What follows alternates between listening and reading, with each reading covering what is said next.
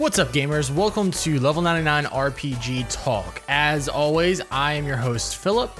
Remember, this is your RPG podcast brought to you by Vault RPG that releases each and every Thursday. And it's the show where I dive deep into the greatest genre in gaming. This week, we're talking about Square Enix, game releases, and Ni no Kuni 2. This will be a short episode.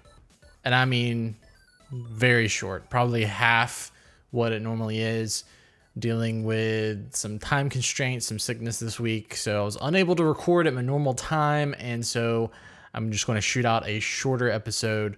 But hey, at least I put out something, right? So there's actually not going to be a limit break this week. And I'm honestly a little disappointed. In fact, I'm very disappointed because the thing that I've got planned is fantastic, and now I can't wait until next week to record the limit break. To tease it a little bit, it has to do with Bethesda, and specifically, well, it just Bethesda in general, and it's going to be very positive, and I'm just really excited about it. All right, so that's a little tease for next week's RPG Talk. So let's just actually dive right into the news for this week. And there's several stories.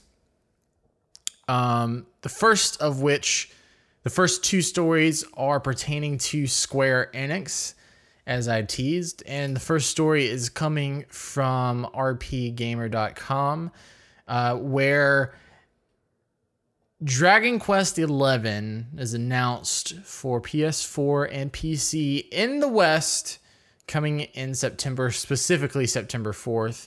I'm going to read one paragraph from the article at RP Gamer. You should go check it out yourself, as there is a CG trailer, a couple of different trailers linked in that article with screenshots as well. So go check it out at rpgamer.com.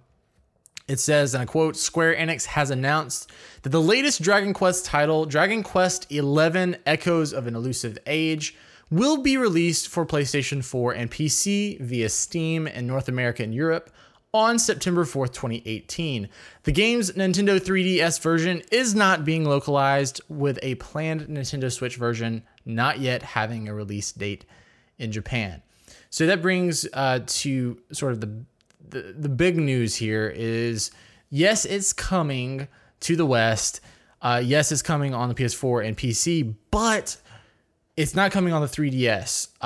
And I know specifically that the 3DS version in Japan had some really neat features where you essentially could switch back and forth between 2D sprites and the 3D models and the 3D rendering of the game. And that's something I don't believe is in the PS4 version, but if I'm wrong, please just let me know. You can tweet at me at VaultRPG, tell me I'm wrong. But I don't think that's the case, because I think that was the draw to the 3DS version. And now that's not the version that's coming over to the West. There is a Switch version, but it hasn't even been released in Japan. And so who knows, it will be next year, more than likely next year, 2019, before Dragon Quest XI comes to the Switch. Now, I admittedly have never played a Dragon Quest game, and I know that that's a crime against my RPG fandom, but I'm going to jump into one fairly soon. Looks like I've got some time, though. It looks like I have some time before the next one comes out. I don't even know if I'll pick it up on the PS4 because I like things on the Switch. That's well documented in this podcast. I really, really prefer playing things on the Switch because of the portability and the ease. In fact, we're going to be talking about Ni no Kuni 2 today, and man, that would be awesome on the Switch. I don't know if it's actually feasible, because honestly, and we'll talk about this, I'm playing on the regular PS4, and there are some sections that chug a little bit, and I was a little surprised about that. I'm sure that that's not really the case on the PS4 Pro, and of course, not going to be the case on the PC. But we'll get to Ni no Kuni 2 in a bit. Dragon Quest XI, once again, coming to PS4 and PC in September, with the Switch coming at a later date. It's not been announced yet. and then 3DS version is not making an appearance at all, which is something that I know will disappoint a lot of fans who were anticipating that port. Second piece of news concerning Square Enix comes to you from Kotaku.com, and it says that Square Enix creates a new studio headed up by Final Fantasy XV's director Hajime Tabata. Very talented director, and he's getting his own studio within Square Enix. I'm going to read the first couple paragraphs here. It says the studio is called Luminous Productions. It will be headed up by Hajime Tabata, director of Final Fantasy 15. According to Square Enix, it will primarily develop AAA games as well as new and unique entertainment experiences. Whatever that means, that could be films. We saw, a movie prequel, a tie-in sort of prequel for Final Fantasy 15. So maybe that's something that they're interested in. We've had Advent Children in the past, fleshing out the world of Final Fantasy 7. So Square has dipped their toes into multimedia projects in the past. A phrase like unique entertainment experiences, who knows really what that means? It could mean VR things, who knows? But primarily developing AAA games. Final Fantasy 16. We haven't heard anything about 16. So, I mean, that seems likely.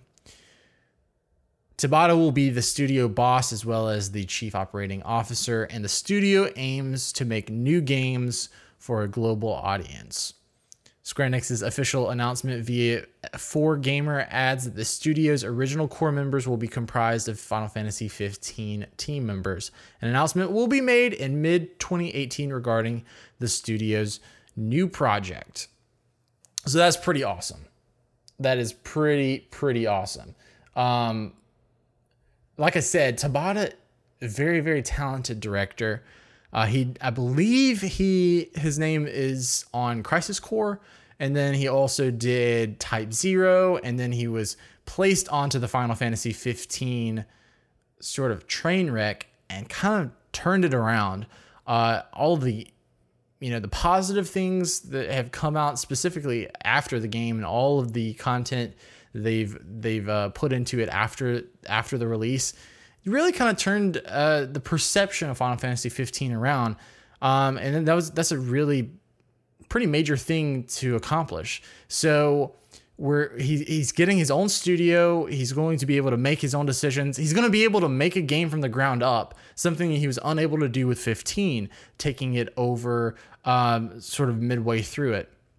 So I'm excited to see what he's able to do. Now, the Luminous engine was something that they've been using for a while. It's been used in a couple of their games. It built Final Fantasy 15. So are they going to stick with that engine? Are they going to create something else? I'm not exactly sure yet. Luminous Productions, it makes it seem like it's going to have something to do with that Luminous engine, but there could be, very little connection between the name and the engine itself. So that remains to be seen. But I'm excited about the prospect of him working on Final Fantasy 16 from the very, very start. Now, I thought that he was working on Final Fantasy 7. I thought that. Am I wrong about that again?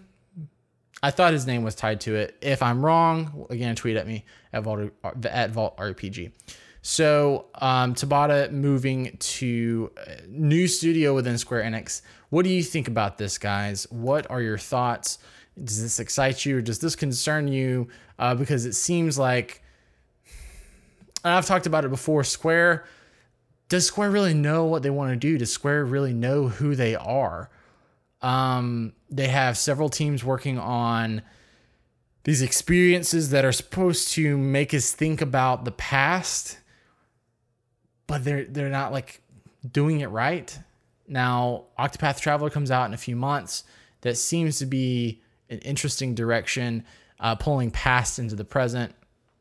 But then they've got this ARM that is, gun-ho, looking forward, pushing graphics and pushing the visual fidelity for the games. And it seems like Tabata is at the head of that push. And it looks like Luminous Productions will be working on original AAA titles moving forward for Square Enix. So we will see what is produced from that venture.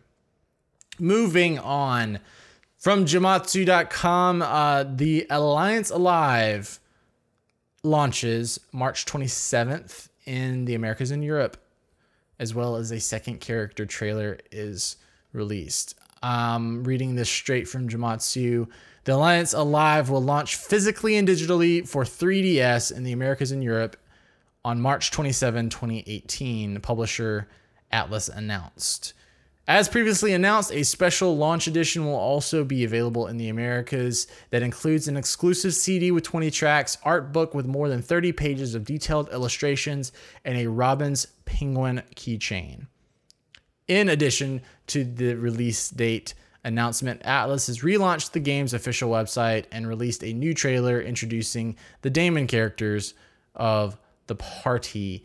So, or is that demon character? Who knows? This weird spelling. There's an A in there.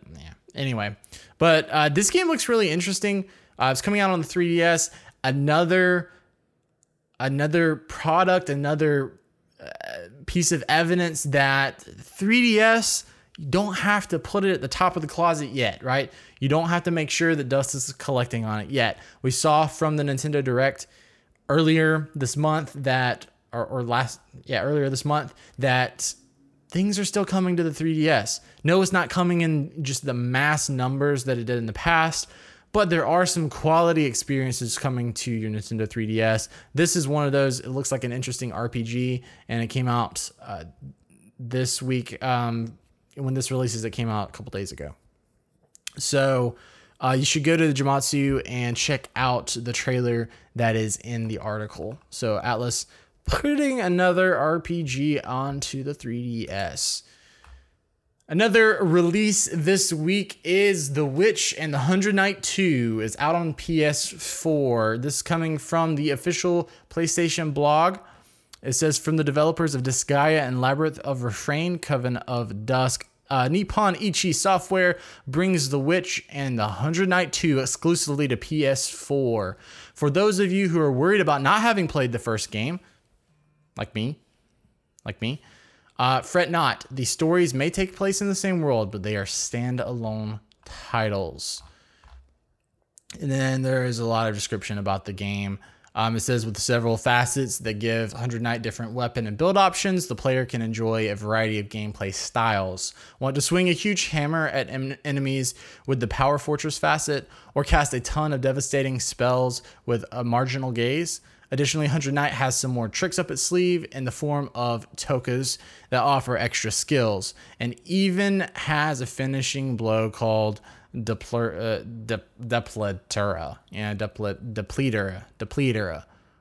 However you want to say that. So like I said, there's a lot of description. So this is another cool release, cool RPG being released for the PS4.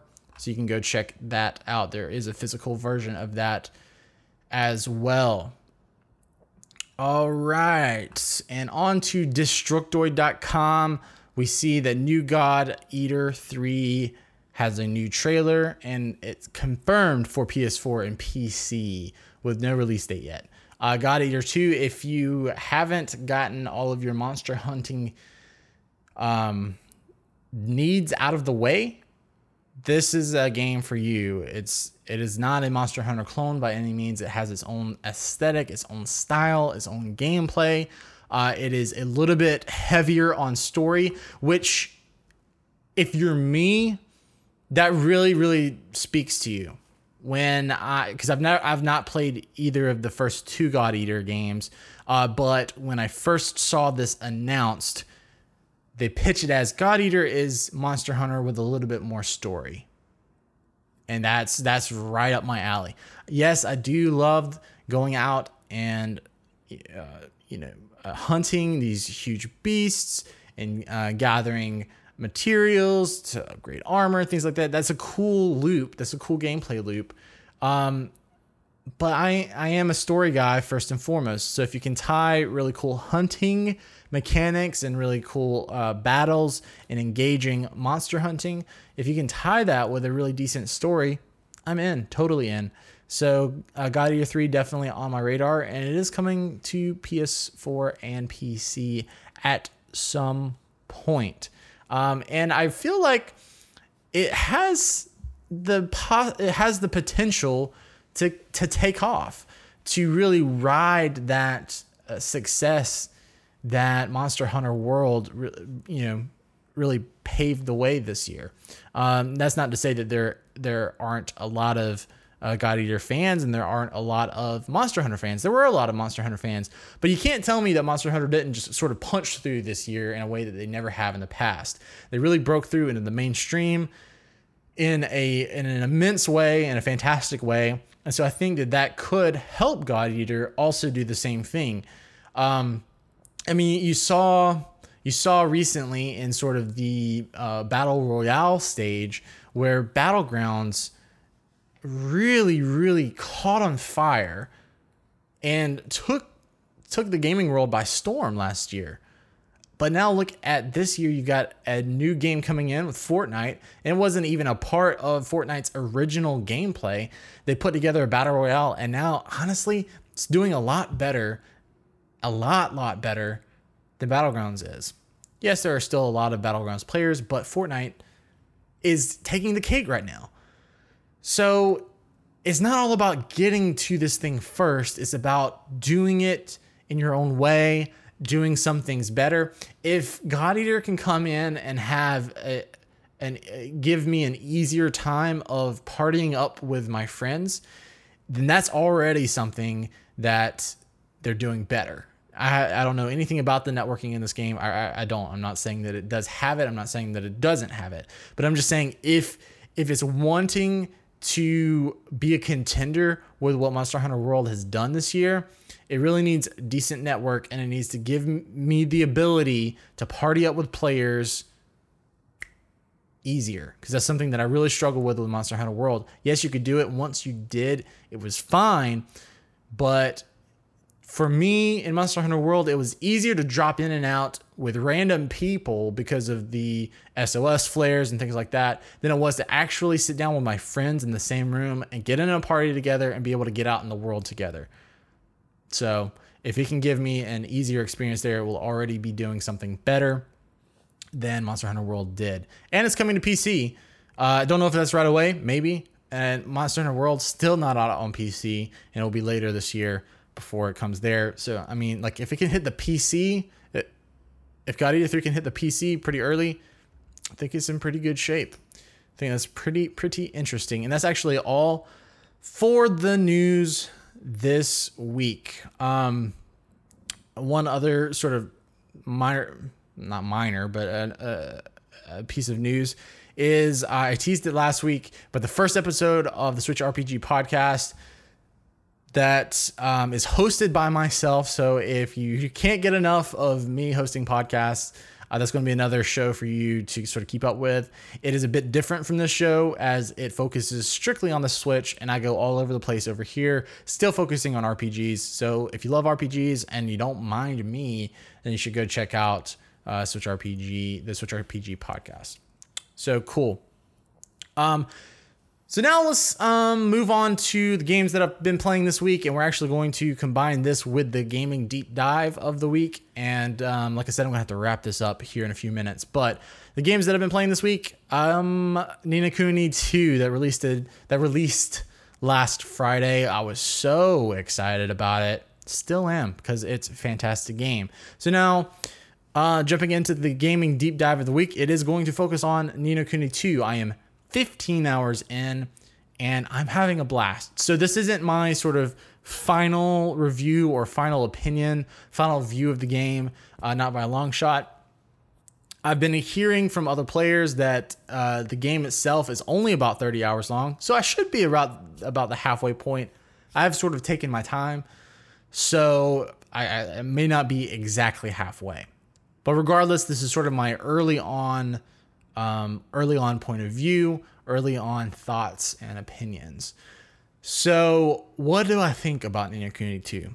Well, the thing that I would say is that right off the bat, it gives me such an immense feeling of nostalgia. And when I say that having not played the first game, having never looked at the first game, I've seen maybe 3 screenshots and maybe 2 minutes of gameplay of Ni no Kuni, the original.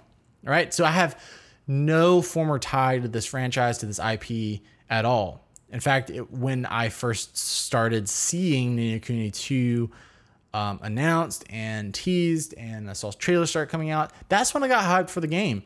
Like I said, I have no previous past experiences with the Ni no Kuni franchise. So when I say that it gives me this immense feeling of nostalgia, it's doing something that makes me feel things and think of things, but not in the way of like I'm remembering all the great times that I had with the first one.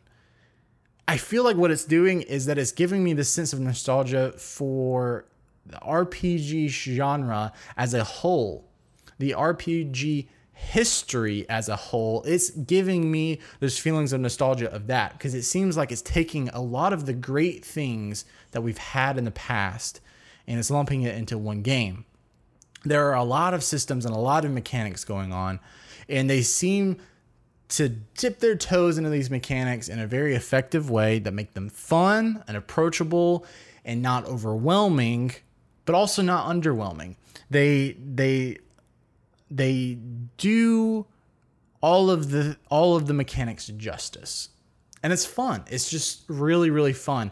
The best way that I could describe it, and I've said this to a couple people, is that for some reason when I play it, like as I'm watching the cutscenes, and that the actual cutscenes with voiceovers are pretty few and far between, but just watching the cutscenes and then even reading the dialogue, for some reason I get the same sort of feeling that I did as a kid watching cartoons on Saturday morning or something, right? It's just sort of that feeling of comfort, or that feeling of, wow, like I've waited all week for this, and now here I am. It's almost like I'm watching TV with my best friend, right? So there's just something about it that conjures that feeling of kind of being a kid. And I think part of what it is that it's all about adventure, and it's all about this exploration of this world, right? Because the setup is that you've got this guy, Roland, who's transported from our world, from Earth, to this land, and so he's an outsider just like we're an outsider. So he's experiencing all of these things for the first time, just like we are as a player. So as a story and as a plot, it's not necessarily the deepest, most complex, most emotional story that I've ever played, right? But it's because that's not what it's trying to do. It's giving me the sense of adventure, and the sense of learning this world, and the sense of putting together this kingdom, and like having to start a whole new government because of things that have happened to the characters, and trying to establish a place in this world where people that can be, this harbor for people who feel out of place or displaced or ignored, or who just want peace, right? So in a way, it's a story that is kind of emotional, but the presentation is almost childlike. So it's this really nice balance. It doesn't take itself too seriously, but at the core, it is a very serious topic, and it's very serious to the people within the world. Like I said, there are a lot of systems in place. You've got the normal combat, which is like if you're running around on a local map, you enter combat immediately with no loading screen.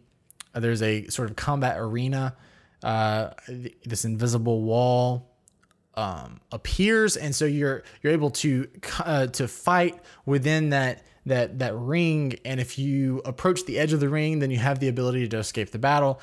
But there's no actual loading screen. It's super quick. It's just snappy. It's fluid, and fighting is fun. Fighting is super, super easy. I'll say that. And if that's one thing, I don't want to call it a negative, but it's just really easy. Even bosses, at least to the point that I am, they're just cakewalks. But so the combat there is super fluid, super and super snappy, right? Then you have combat again, but it's combat that you enter from the overworld. And this is another piece of nostalgia, another piece in the nostalgia puzzle for the game. And that is that it has an overworld map where your characters turn into this sort of chibi form. As the chibi presentation is adorable, but it's not quite to scale, right? But you're running all over the map. There are enemies on the map.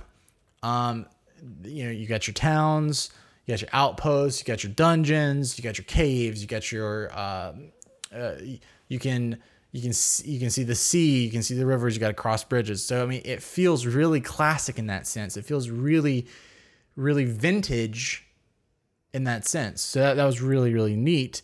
And then, like I said, there are enemies on that overworld map, and you can aggro them, right? If you get too close and they're close enough level, then they will chase you and you'll enter a battle screen. At that point, there are those small transition screens to that battle. And sometimes in the overworld, that is one of the areas, at least on my original PlayStation 4, that can chug a little bit, because you've got a lot going on the overworld, right? You're trying to load all of that, especially then whenever you're jumping in and out of battle a bunch. At least for me, the frames dropped a little bit. So that's the other sort of system, is you got this overworld system where you can fight battles and things. And then what you can do is you will come across these things on the overworld called skirmishes, and you can enter a battle mini game type deal where you have these battalions, and all of a sudden you are now moving battalions around on this this map that is like overworld-esque, but it's an instance strictly for this battle, and you are fighting battalions from an enemy general or something like that. So that is another of its battle systems. It's really fun. It's strategic without being complicated. And at 15 hours in, I've just actually unlocked the other 2 battalions. So now I'm controlling 4 battalions at a time, right? Around Evan, one of the main characters. So that system is fun. And you can go around and find these skirmishes on the map to conquer these places, to set up your own outposts in place of where the enemy's outposts were. So that's another a piece of side content that you can do if you want to take a break from the main story. Then you have still kind of with combat, right? This is all just different forms of combat. You've got the dungeons of the game, or one type of dungeon of the game, are these doors. And right now I have a quest to complete 9 of them. I don't know if there's going to be another set after this, or if this is just the 9 main door dungeons of the game, and you can play them over and over again. But the system in place for this is that you enter these doors and you have a certain number of floors. So in that way, it's much like a dungeon crawler. And as you enter these doors, you will be fighting enemies on each floor. And a timer is counting the whole time. And you have different levels. So you start on level 1, and it's called like your danger level. I can't exactly remember what the actual term is, but it's like a danger level, right? And you start on level 1, and once the timer runs out, then you move up to danger level 2. And then once that timer runs out, then you move up to danger level 3. So the deal is every time the level goes up, the enemies instantly get harder. They instantly rank up in levels. They might go from like level 21 to level 26 or 27 or 28.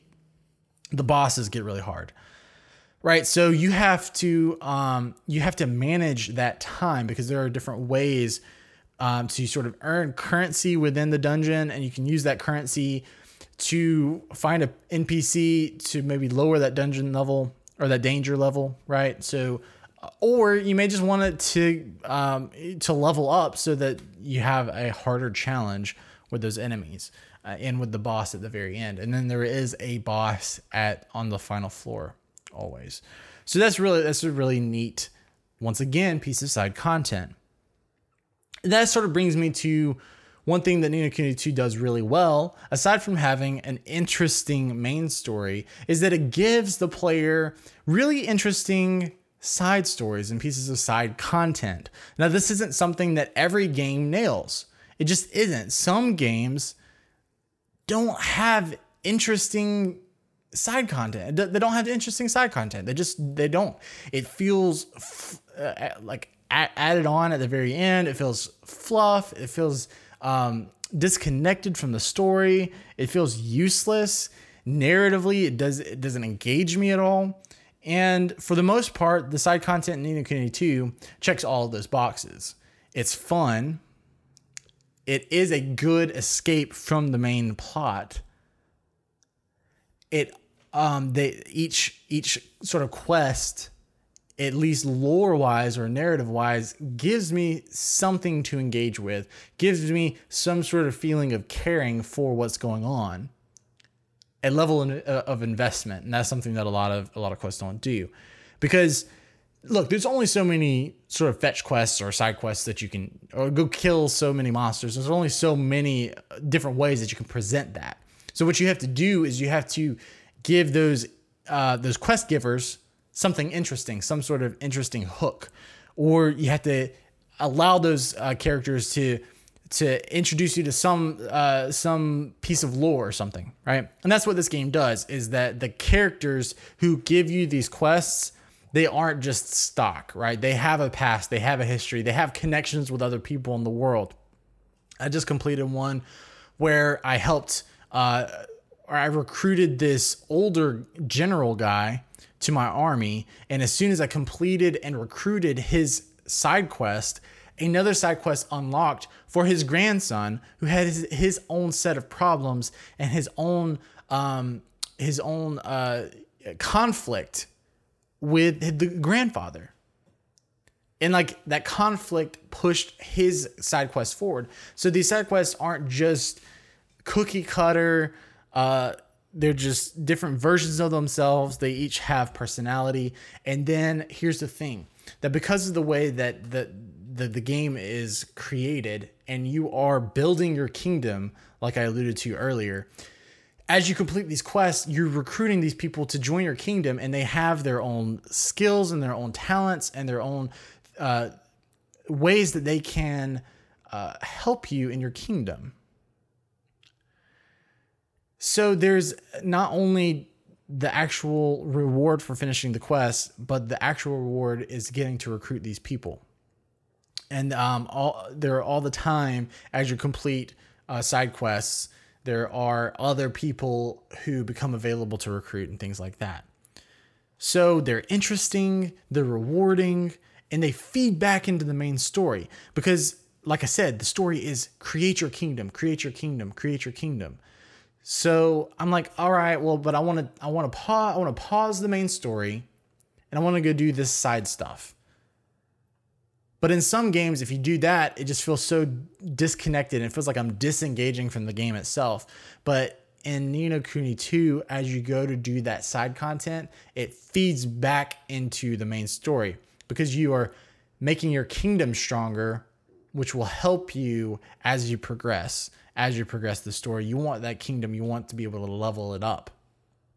So going to do side stuff feeds right back into that. So it's really efficient, and it's really respectful of your time, because you're playing side content, but you also want to feel like you are progressing, or you want to feel like you're accomplishing something.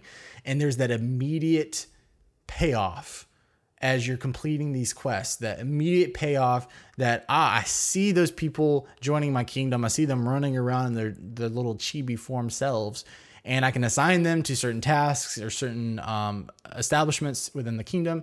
And it's just really interesting. It's really fun, and it's really respectful of my time.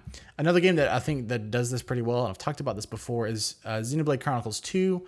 I personally enjoyed all of this, the side quests in that game, because they had their own narrative, they had their own lore, they had their own unique quest givers, and it sort of fed back into building out your characters, because it wasn't just like XP rewards, right? Sometimes it was small story rewards or small extra scenes with your blades and things like that. So I feel like Ni no Kuni 2 is coming in and sort of doing the same thing. That's rewarding you in ways that aren't just XP and a cloak or an upgraded piece of armor or something. So bravo. I talked about kingdom building a little bit. That's just plain fun. It is just really, really fun. To me, it's addictive. Once I start building my kingdom, I don't want to put it down. And that's a problem. But it's fun. It's fun to manage. It's fun to find which characters work best in which establishments or which careers. And then that's fun. And then I can set it to make money and to gather resources, and I can use those resources in quests. I can use those resources to level up my little Higglebees or whatever they're called. So the systems overall work really well together. They intertwine and interconnect in really interesting ways, and it all builds into an interesting progression, and a progression that I feel really good about, and one that I'm not tired. I never tire of playing or of doing, because everything I can do in the game is fun and interesting, right? So I'm never tiring out necessarily, because I can do main quests, or I can do dungeons, or I can do kingdom management, or I can go around the world map and do skirmishes. I just unlocked a quest board, so now I've got this just massive list of quests that I can complete. And the cool thing about it was that a lot of those quests were like resources gathering, and so I had actually already completed them before I ever accepted them. And now I just got to go around and turn them in. So that was really neat.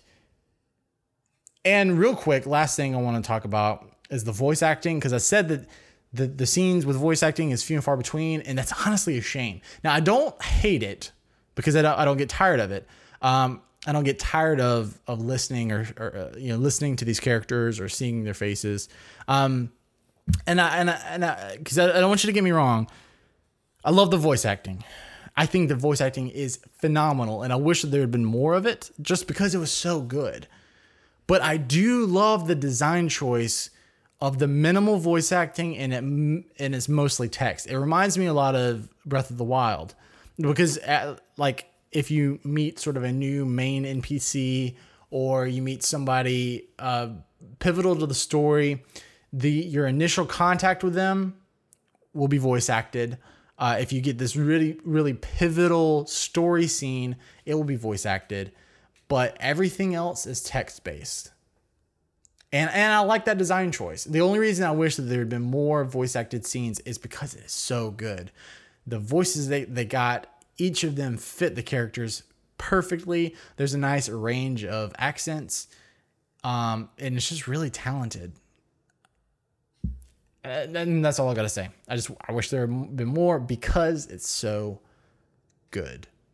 So that is my sort of 15-hour look at Ni no Kuni 2. I'm interested to see who all's playing it and what you're thinking about it. So if you've picked up Ni no Kuni 2 on either the PS4 or the PC, please let me know. Tweet at me. I'm at VaultRPG, and let me know what you think.